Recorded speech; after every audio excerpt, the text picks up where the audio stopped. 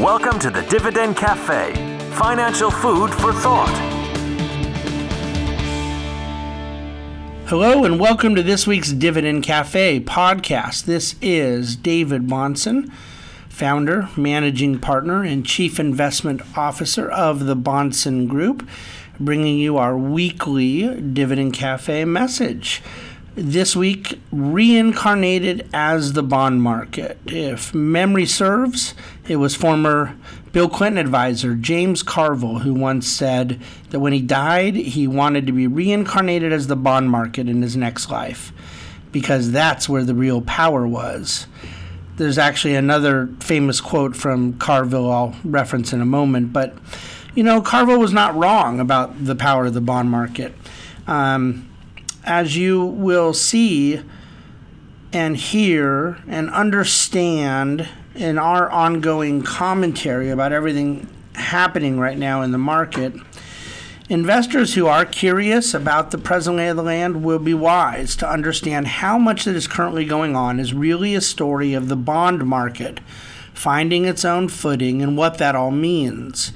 I think it is a very informative message this week at Dividend Cafe, and I understand a lot of attention is being paid in the media to different news events, but I will tell you, a lot of attention is being paid by yours truly right now to macroeconomic aspects that are impacting our client portfolios. February has been a fascinating case study in various investment principles, and we're navigating the waters of capital markets each and every day diligently and studiously. But with all that said, let's get into it. The bond market, I titled this little section in the writing, "It's the Bond Market Genius." James Carville also famously said once, "It's the economy, stupid." But since I teach my kids not to say stupid, I won't violate my own parental instruction. So when I say it's the bond market genius, I'm really just trying to grab your attention to reiterate a very obvious point right now. The bond market has taken over.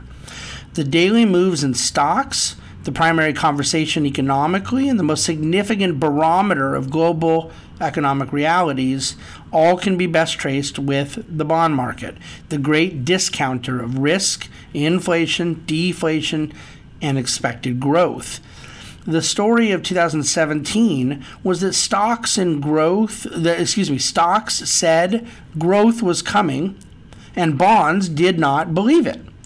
The story of 2018 so far has been stocks proving that growth is coming, and bonds now saying, okay, yeah, you're right, but we hope it isn't inflationary. So yes, the bond market repricing continues, and to the extent that growth in the economy and corporate profits continue, we believe stocks will come out fine. And to the extent that productive growth trumps monetary inflation, which is our view, bond yields will likely find a ceiling one of these days. Bond market awakening. Is the U.S. bond market in a giant bubble? It should go without saying for anyone who understands the math of bonds that if the 10-year Treasury yield were to go from 2.85% to 5%, the answer would be yes. At 2.85%, bonds were in a bubble. Prices of bonds go down as yields go up, and vice versa. So essentially, whenever you hear the argument about a bond bubble, it's basically a market call that bond yields are about to explode higher. So what do we make of the argument that bonds are in a bubble? We have, after all, said for quite some time that there is not a great risk-reward trade-off in the bond market. We've held a modest underweight in the asset class and still do. And most importantly, generally see the reason for bond ownership as purely related to being a diversifier and a risk mitigator more than a source of aggressive return. But is that the same thing as saying we're in a bond bubble? One of the things that must be said is that the vast majority of so-called bond bears preaching the bubble theory have themselves spent virtually all of the last decade being wrong on the bond market. It is not really a criticism per se. The bond market has been very easy to be wrong about in a world of interventionist monetary policy. but it is still important from a grain of salt standpoint to recognize that the great pundits of our age are not playing off of a wonderful track record. Be that as it may, there is little basis to argue that bond yields in the Treasury market are in a bubble, unless one means that current levels of yield are substantially low. We think it is possible they will prove to be a bit low or even fairly valued, but not substantially low. High-grade muni bond yields and corporate bond yields are more expensive in relative value, making frothy a better word than bubble. We land at the same place we started in this discussion. Bonds are a necessary evil in a portfolio right now, unlikely to offer great returns and potentially even exposed to some price risk if yields advance, but needed in an asset allocation to mitigate the risk of complete stock exposure and fundamental to the discipline of asset allocation in portfolio construction. Is a CapEx boom being missed? Until the market disruptions of early February, I had intended to write a piece on how, through all of the discussion of expanding corporate profits out of tax reform, all the discussion of foreign profit repatriation, and all the discussion of where excess cash flow may get spent in a post-tax reform world, that there was a potential market event shaping up that had the risk of being substantially missed. The disruptions of early February took center stage, and as we write this week, and I speak right now, the real driver of markets until more clarity and stability take hold is the bond market. But with that said, I continue to believe there is a capital expenditures boom underway, that it has profound and has potential to have truly profound implications in the marketplace. Why does this matter? Spending on CapEx has been substantially low since the financial crisis and represents the biggest gap in pre-crisis financial metrics that has held economic growth down. Is this story connected to our theme of inflation this week? You bet it is. There is nothing that mutes the inflationary impact of growth like increased productivity, and there is nothing that increases productivity like CapEx spending. I believe there is significant need to increase capacity, to replace old inventories and equipment, and to update various technologies and systems. On the supply side, this is the right bet in terms of where we are in the business cycle and what we expect from tax reform, most notably from the immediate expensing aspect of tax reform.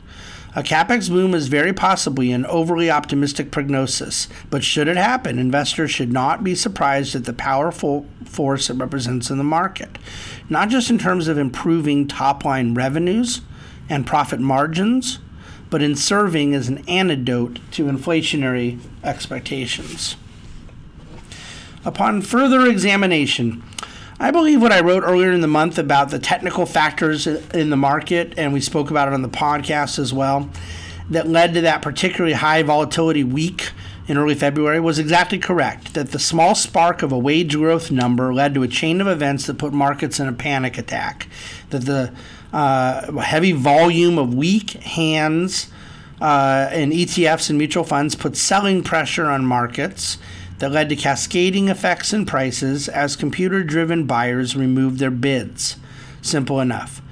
But I will add to the story that the role the short volatility trade played in exacerbating all of it is likely as high as many have written.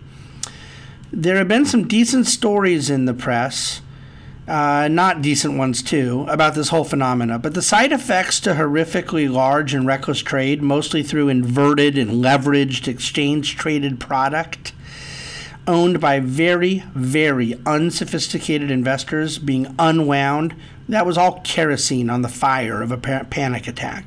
Worse, it was entirely avoidable by investors following this simple mantra, or the advisors who guide investors. Don't buy stupid stuff that serves no purpose in your portfolio. Inflation in the eye of the purchaser. Why can inflation be so debated and difficult to measure? Because inflation is, by definition, the phenomena of aggregate price increases across an economy. The last 15 years has seen such incredible dispersion in price inflation, largely led by the areas of the economy most subsidized by the government, college tuition, healthcare. It has become very difficult.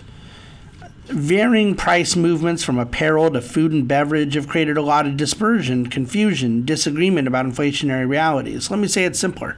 Some things have seen significant price inflation. Some things have seen significant price deflation. It makes an aggregate measurement and what weighting to give to different parts of the economy and what aspects of consumer prices to how you measure it. It makes it very difficult.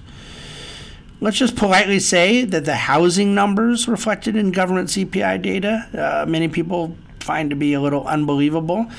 So at dividendcafe.com this week, I provided you a chart of each aspect, each component in the consumer price index and what its inflation has been since the turn of the century.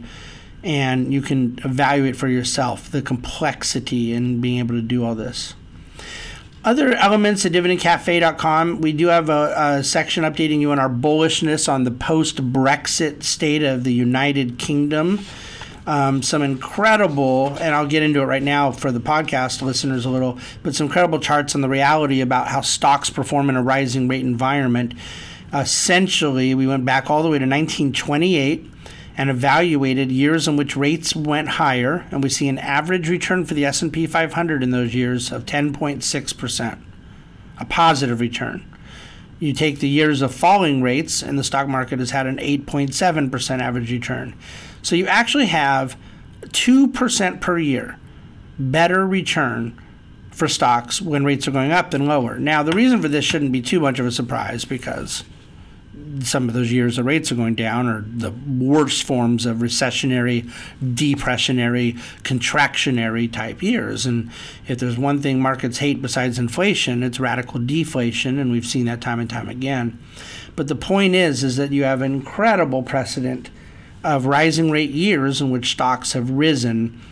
And I actually think it should be intuitive. PE ratios expand. It gives more favor to, there's a whole lot of plethora. But when you have falling rates, you get PE ratios expanding. When you have rising rates, then it makes yield, the portion of dividends that stocks pay out, that much more important. And, of course, at the Monson Group, we are obsessed with growing dividend stocks. And then our chart of the week provides a 30-year history of the bond market, the overall yield. You get to see the ups and downs that have taken place within the context of what textbook, secular bull market, what it means going forward. So thanks for listening to this week's Dividend Cafe podcast. We're elaborating at our Advice and Insights podcast. Advice and Insights. Sign up at iTunes. We would really love for you to subscribe. It makes a big difference for a number of operational reasons.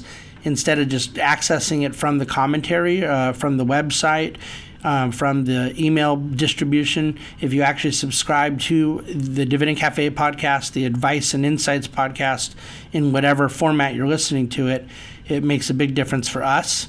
Obviously, we'd love it if you'd rate it and give us this great big review. If you want to give it a bad review, then just go make a coffee and move on with your day. Okay, thanks for listening. Dividend Cafe. Reach out anytime, any questions, we're here.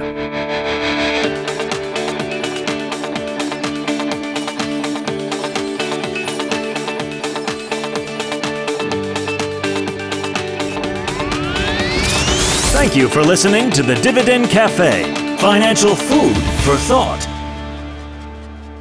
The Monson Group is registered with Hightower Securities LLC, member of FINRA and SIPC, and with Hightower Advisors LLC, a registered investment advisor of the SEC. Securities are offered through Hightower Securities LLC. Advisory services are offered through Hightower Advisors LLC. This is not an offer to buy or sell securities. No investment process is free of risk, and there is no guarantee that the investment process or the investment opportunities referenced herein will be profitable. Past performance is not indicative of current or future performance. Is not a guarantee. The investment opportunities referenced herein may not be suitable for all investors. All data and information referenced herein are from sources believed to be reliable. Any opinion, news, research, analyses, prices, or other information contained in this research is provided as general market commentary. It does not constitute investment advice. The team at Hightower should not be in any way liable for claims and make no express or implied representations or warranties as to the accuracy or completeness of the data and other information, or for statements or errors contained in or omissions from the obtained data and information referenced herein. The data and information are provided as of the date referenced. Such data and information are subject to change without notice. This document was created for informational purposes only. The opinions expressed are solely those of the team and do not represent those of Hightower Advisors LLC or any of its affiliates.